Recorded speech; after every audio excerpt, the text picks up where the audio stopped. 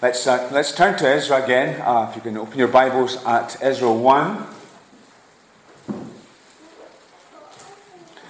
Ezra is one of these books where we really do need to have a little bit of a historical context into which to put it. Not least because we'll get caught out by the fact that Ezra himself doesn't appear until chapter 7. And that's a peculiar thing, isn't it?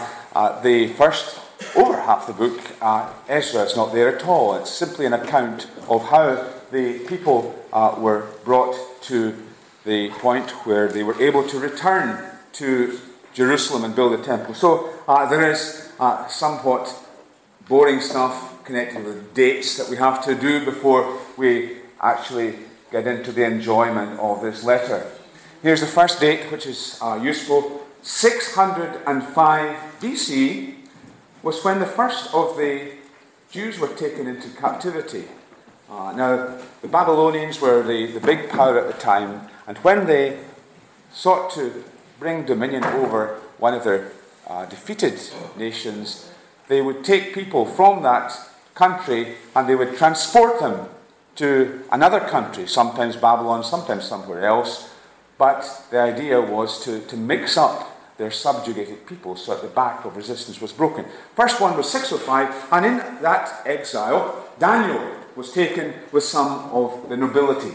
Then in 586 was the conclusion of a siege of Jerusalem. This was the great black year for Israel, when Jerusalem and the temple was destroyed. Jerusalem, the Zion of God's people, the temple, the place where God met with his people, destroyed under Nebuchadnezzar, and a large number of people taken from Judah into captivity in Babylon. But then the empires come and go, and the Babylonian Empire went when Cyrus the Persian came into Jerusalem in 539 BC. It said that he diverted the course of the river that went under the wall of Babylon, and his army came in unopposed, and they occupied Babylon. Cyrus became the new world leader. And then the next year we have what we have contained in this chapter, Cyrus's proclamation that the Jewish people were free, if they wished to go back to their own land and to restore the temple. And 2 years later, the temple work actually began. You see that in Ezra 3, verse 8. But there was opposition stirred up, and for a 10-year period, the temple construction work wasn't going on. And you have some of the other prophets like Haggai and Zechariah coming and encouraging the people who had stopped this rebuilding work to roll up their sleeves, to get stuck in, not to get absorbed in their secular employment, but to remember that God's work comes first. And so the temple work was resumed, and in 516 BC, the temple was completed. And then, not till then, 458 BC, Ezra arrives on the scene. Ezra comes back. Temple's been completed at this point, and he comes, and we have the reading of the law. The people had done what God told them, but there are all of these inconsistencies in their living, and Ezra comes with a word from God leading to a repentance on behalf of the people. Okay. A lot of dates, and the main one that we're concerned about just now is this 538 BC when Cyrus gives his proclamation that the people can return. This is somewhat like the tractor I have in my croft. No, this is an old rustling tractor. A friend of mine in Skye told me recently that he had a tractor like this, lying in a corner of a field, covered with nettles, rusting badly, and obviously of no use to anyone, and probably going to disintegrate within a year or two. And he got in touch with someone who was in the way of restoring these things. And had it transported over to his place. And this other fellow, who was a mechanic, spent a long time, I think he spent over a year doing it, sanding it down, buying in new parts. It was largely replaced. It was repainted until it looked something like this, restored and beautiful. Ferguson tractor, pride and joy. Well, Ezra is a restoration project. It's about how God takes something which is hopeless, something which is destined for a bad end, and brings into his own keeping and restores it. Ezra is a book that tells us how God is able to restore communities, because it's essentially about the restoration of the people of God. But it's also about how God restores individuals, how God restores believers. There are times as Christians when we grow cold and we wander away from God, and we need to be restored. And God is the God of restoration. And when we've not yet come to the Lord Jesus Christ, when we're not yet Christians in the true sense of that word, we don't realize it. But what we actually need is to be restored into God's original purpose for us. We were made in the image of God originally, and sin has spoiled that image. And God's Holy Spirit is able, through his word, through the gospel, to restore us again to where God wants us. It's what we call conversion. It's what we call the new birth. It's what we call coming to trust in Jesus as our Saviour. And we're going to be dealing with this great theme of restoration in Ezra, which is one of the books of the exile. It's a restoration book. It goes along with Nehemiah. The two were probably one book, were almost certainly one book at one time. And they tell the story of the restoring of the temple, and then the restoring of the walls around Jerusalem. And then you've got other books like Haggai and Zechariah, which were connected with this time, when the prophets came under God to stir up the work of restoration. And then you've got the last book of the Bible, Malachi, where Malachi is sent again to confront the people of God with their sin and to lead them to repentance. So, we're in the land of Persia. We're in the 6th century BC. The Jews are in exile. There have been Jewish prisoners, as we saw, living there since 605 BC with Daniel. The king that brought them there was King Nebuchadnezzar, who was an energetic but cruel king.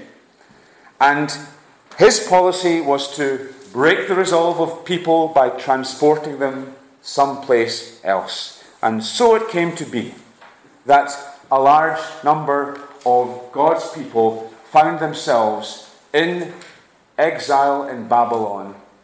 And the reason for them being there was idolatry. They had turned from the living God, and they had worshipped false gods.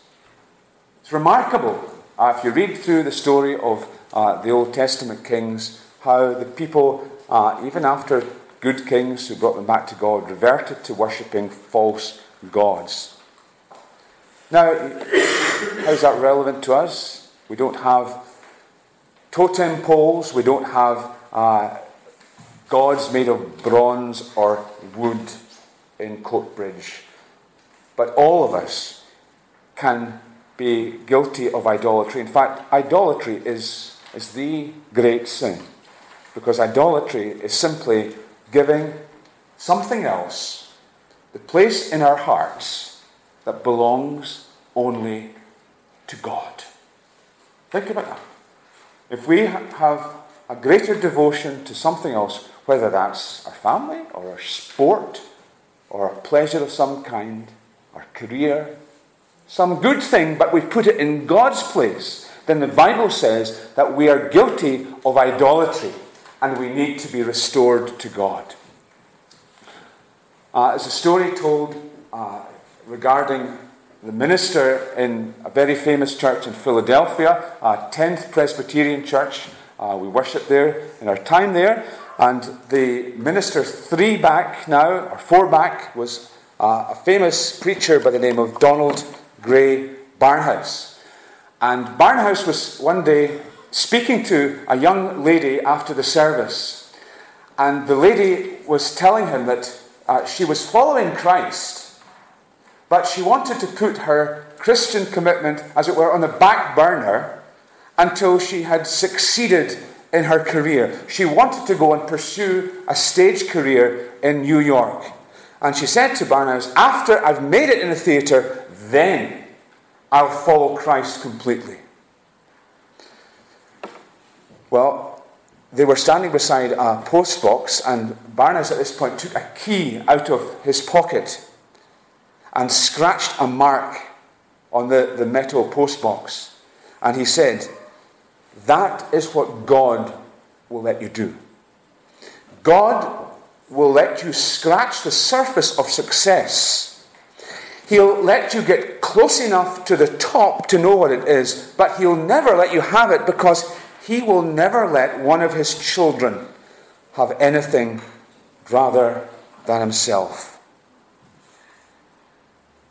And years later, he met up with this young woman again, and she confessed that had in fact been her life story.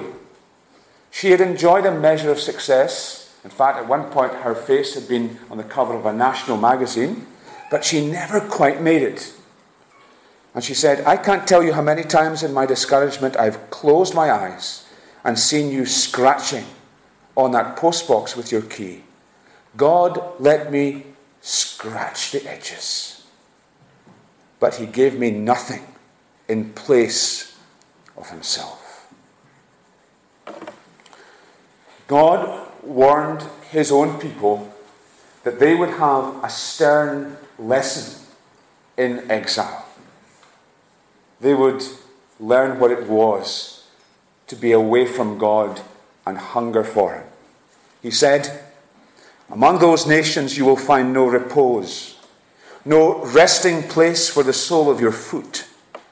There the Lord will give you an anxious mind, eyes weary with longing, and a despairing heart. You will live in constant suspense, filled with dread, both day and night, never sure of your life. Well, even reading these words is a solemn thing, isn't it? To think of how dreadful it is to know that there is a God and that we were made for a purpose, that we will find our fulfillment in God, but be unwilling to follow Him. A terrible place to be. We've lost our way. As a girl in Philadelphia said, God let me scratch the edges, but He gave me nothing in place of Himself. Well, God sent His people into exile as part of His fatherly discipline of the people. The experience would purge them of idolatry. They would come back and they would have many failings, but they would not be setting up Asherah poles any longer back home. The story of Ezra is one of God restoring His people. He takes them home so that they can have the worship of God at the center of their lives. That's why the rebuilding of the temple is at the heart of the story. Now, the temple in itself has always been symbolic of the meeting place between God and man. And it's a reminder to us that restoration means that we have a relationship with God restored. That being restored is all about having a living relationship with God, not about stones and mortar, about buildings or church structures, but a living relationship restored with the holy God through trusting in Jesus Christ. And that work is a work that only God can do. You cannot restore yourself. And many people begin by trying to do that. They begin by trying to renovate their lives, by giving themselves a list of rules that they'll try to keep, in the hope that they'll be better people. They'll be more Christian in their attitudes and in their lifestyle. I'm reading at the moment a biography of the famous Russian writer Tolstoy, and it's amazing. He was such a big character in every way, a very flawed character. And at the early part of his life, he realized that his life was chaotic. He was so ill-disciplined. He was a womanizer. He was a gambler. He did so many things that were wrong, and he tried to restore himself, and he would make a long list of rules for himself. Some of them were realistic, and some of them were totally unachievable. And he ended up in frustration because you can't restore yourself. You cannot renew yourself. It's a work that God must do. So, the first thing that we see in this chapter, as we begin to study the chapter itself, is that it reminds us of the power of the Word of God. The power of the Word of God. In verse 3, we hear the words of verse 2 rather, the words of a great king. This is what Cyrus, king of Persia, says. And then we go on to read about his edict that they may return. The word of a great king. Cyrus the Persian is a great king. And he can give a proclamation like this. But behind the word of Cyrus, there's the word of the King of Kings. The word of God. And before Cyrus was born, God had prophesied through the prophet Jeremiah that God would indeed move the heart of Cyrus to make the proclamation. Jeremiah 25 verse 12, but when the 70 years, that's the 70 years of captivity, are fulfilled, I will punish the king of Babylon and his nation, the land of the Babylonians, for their guilt, declares the Lord. Now, 70 years, God said in Jeremiah. And that may be an approximate figure. But if you go back to the dates that we had up on the screen, 605, the first deportation. 538, the publication of Cyrus's edict. 66 years have passed. Somebody has commented that it would not be the first or the last time when God, in his mercy, shortened the time of judgment. Cyrus, who came into Babylon, had a policy that was very different from the Babylonian kings. The Babylonian kings transported people, and the Persians had a much more benevolent attitude. They were willing to allow people to return to their homeland. Some people think that Cyrus was quite happy to let the Jews go back because he had designs on Egypt. And so to have a people who were positive towards the Persians between himself and Egypt was quite a shrewd move. And so he published this edict.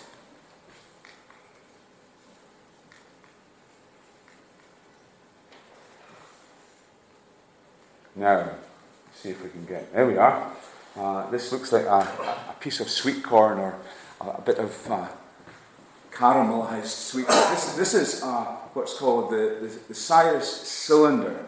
And if you go to the British Museum in London, you can see this. And on this are some of the inscriptions on this relate to Cyrus's policy of allowing people to return to their homeland. One of the lines on it reads, I returned the images of the gods who had resided there, that's the gods who had resided in Babylon, to their places, and I let them dwell in eternal abodes. I gathered all their inhabitants and returned to them their dwellings. It's so interesting, isn't it? Because you have these fragments from museums, from archaeology, confirming the testimony of God's holy word. But the point is this. Here was a man, a king, a great emperor who had a particular policy. And the policy involved allowing people to return. But Cyrus's policy was driven by the divine will of God. Isaiah 45 speaks about Cyrus being God's anointed, being God's shepherd. This is what the Lord says to his anointed, to Cyrus, whose right hand I take hold of, to subdue nations before him, and to strip kings of their armor, to open doors before him, so that gates will not be shut. I will go before you, and will level the mountains. I will break down gates of bronze, and cut through bars of iron. I will give you the treasures of darkness, riches stored in secret places, so that you may know that I am the Lord, the God of Israel, who summons you by name. For the sake of Jacob, my servant, of Israel, my chosen, I summon you by name, and bestow on you a title of honor, though you do not acknowledge me. I am the Lord, and there is no other. Apart from me there is no God. I will strengthen you, though you have not acknowledged me.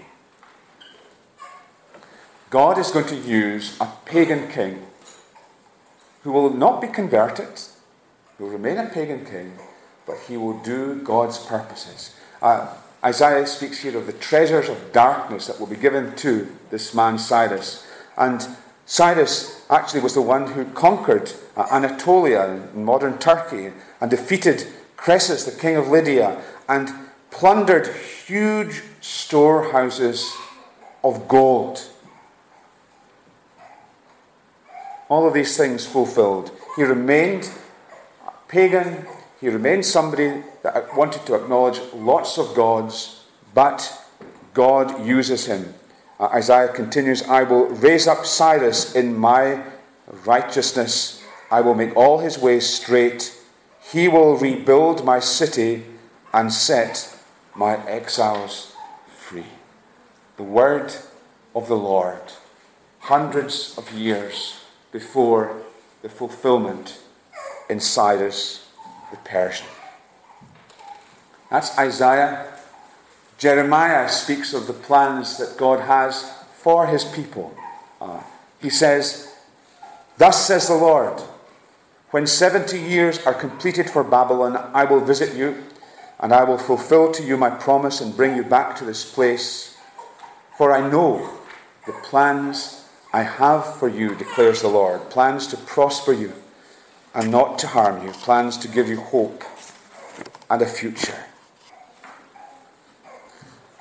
This is the God that we proclaim in the gospel, the God and Father of our Lord Jesus Christ, the God who has ordained whatever comes to pass, the God who knows the end from the beginning, the God whose word prophesies the events of history, and the God who declares here for his people that he has plans for them, plans to prosper them, and to bless them, plans to do them good and not to harm them.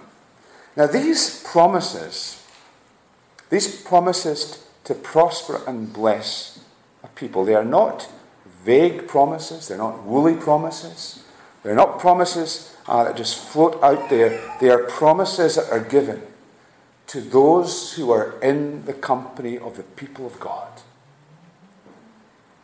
So there's a question, isn't there? Are you in that number? Do the promises belong to you? Are you one of God's people because you have trusted in Jesus Christ, his Son? Because if you are, then you have a title to that promise that God has great plans for you. Plans to prosper and not to harm, to give hope and a future. God's mighty word. Secondly, we're going to look at God's great deliverer. God's anointed deliverer. As we read the book of Ezra, we find from time to time that there are echoes of other parts of the Bible. And one of the parts of the Bible that's echoed in the first chapter is the story of the Exodus. The story of how God took his people when they were once captive in another country, in Egypt, and took them out of there back to the promised land, to Canaan.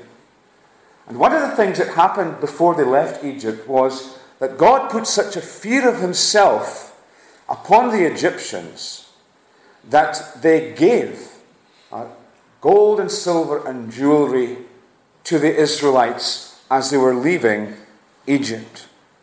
And so when we read that Cyrus commanded the neighbors of the Jews in verse 4 to assist them with gold and with silver, with goods and with livestock, we should be reminded, there should be bells ringing in our biblical memory that this is what happened back in the Exodus.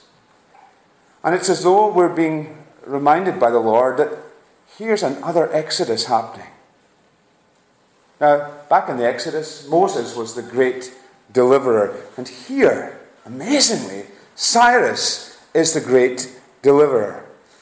Yes, it's his political purpose. It seems to serve his interests to let the people go. But behind all this, there's the mighty hand of God who has moved his heart to do this. And so, he is God's agent, God's anointed, God's shepherd to do his work.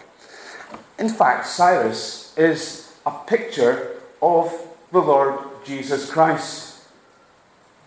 When Jesus was on the Mount of Transfiguration, you remember when he was conversing with Moses and Elijah on the Mount, we're told that he was talking with them about the Exodus he was about to bring about in Jerusalem.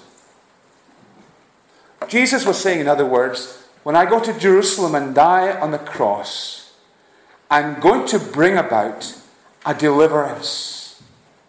When Jesus died, he bore the penalty of sin that keeps us from being free. Our sin will keep us in chains. We will end up in a lost eternity, separated from all that is good. But by trusting in Christ and receiving his finished work on our behalf, we know freedom. We take part in this exodus. We're brought out of bondage and into liberty. God has acted in Jesus to bring about our exodus. And just as God acted back there in Persia at exactly the right time, allowing the 70 years for Babylon to elapse, and then raising up Cyrus to be his anointed, to be his deliverer, so we're told that when the time had fully come, God sent his Son, born of a woman, born under the law, to redeem those under law, that we might receive the full rights of sons.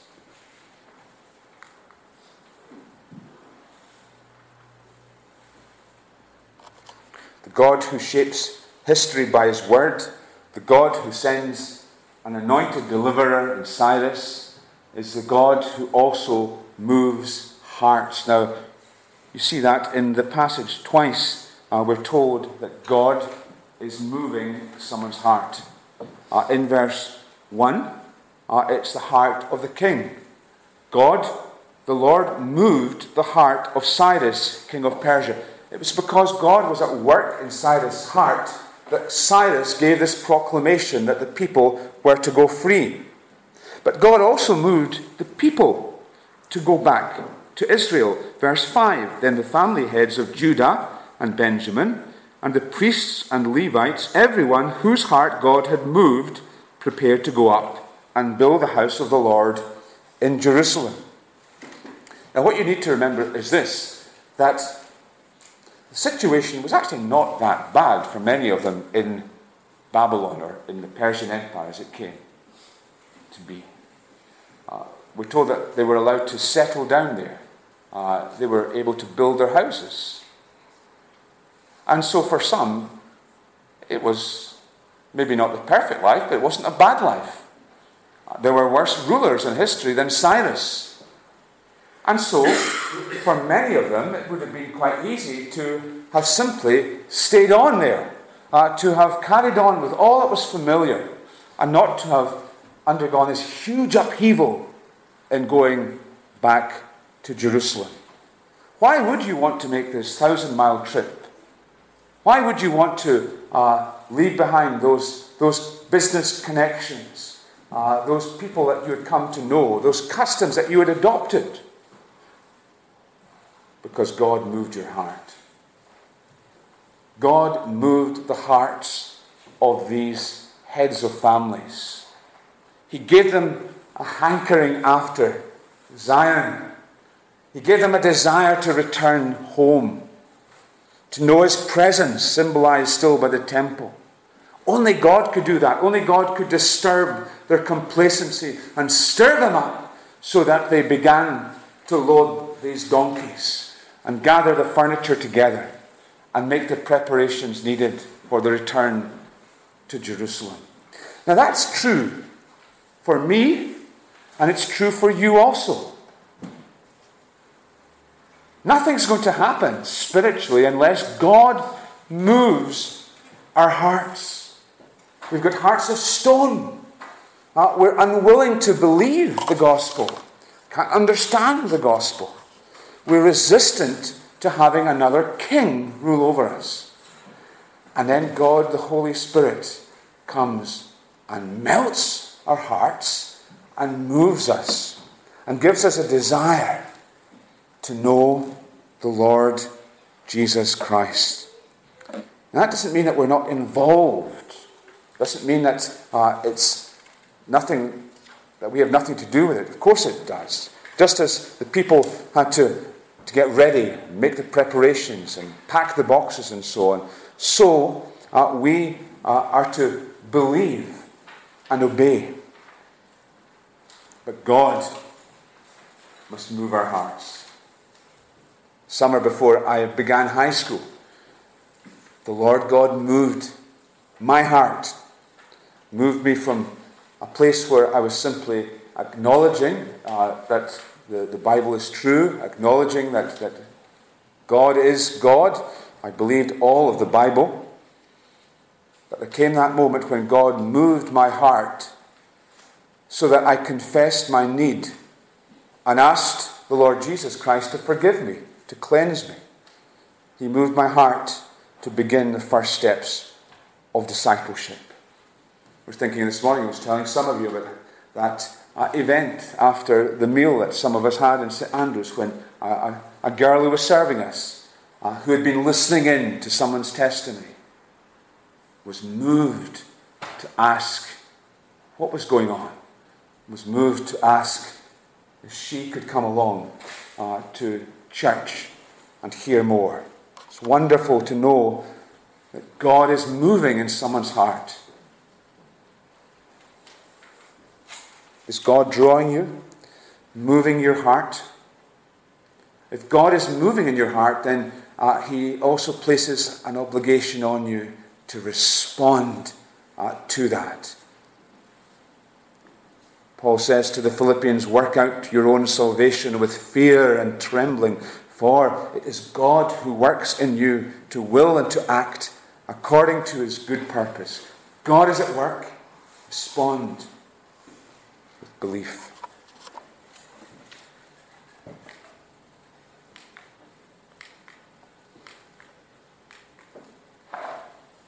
Lastly, the God whose word is mighty, the God who raises up a deliverer for us, the God who moves our hearts to believe, it's the God who reassures us by giving us signs that comfort us. These last verses in Ezra are not the most memorable verses in the Bible. They're not the most scintillating verses. Unless you find a crockery inventory, something that quickens your pulse, you're not going to be particularly excited by these. But they have significance in the scheme of things. We're told that Sheshbazzar, the governor, took all of these gold and silver vessels back from Babylon to Jerusalem. Why on earth would we want to know that? Well, because when Jews had been defeated and Jerusalem fell, Nebuchadnezzar took the vessels from the temple back to his palace, and they were a sign for him and for his people that our God's better than their God. You can imagine how the media of the day would run with that. You remember when we were in Daniel how Belshazzar had taken the vessels that had been brought from Jerusalem and put them on display at the drunken banquet that he held. And we know what he was saying. We are the people. This is the sign that our gods have got the victory over Jehovah. Now God is reminding his people that he is the sovereign God. And the vessels that once had been taken from Jerusalem are being taken back. This is a visible, a powerful, a tangible sign of the grace of God. Isn't God good? In that he deals with us in this kind of way. Aren't there times in our lives when we have so badly needed it that God has given us a comforting token, if you like, of his favour towards us? I don't know what these would be in your own circumstances, but for all of us who are Christ's, there's a time when we gather around the Lord's table and it is bread and wine that become the signs that reassure us, the signs of God's grace, the sign that God loves us and gave his Son for us.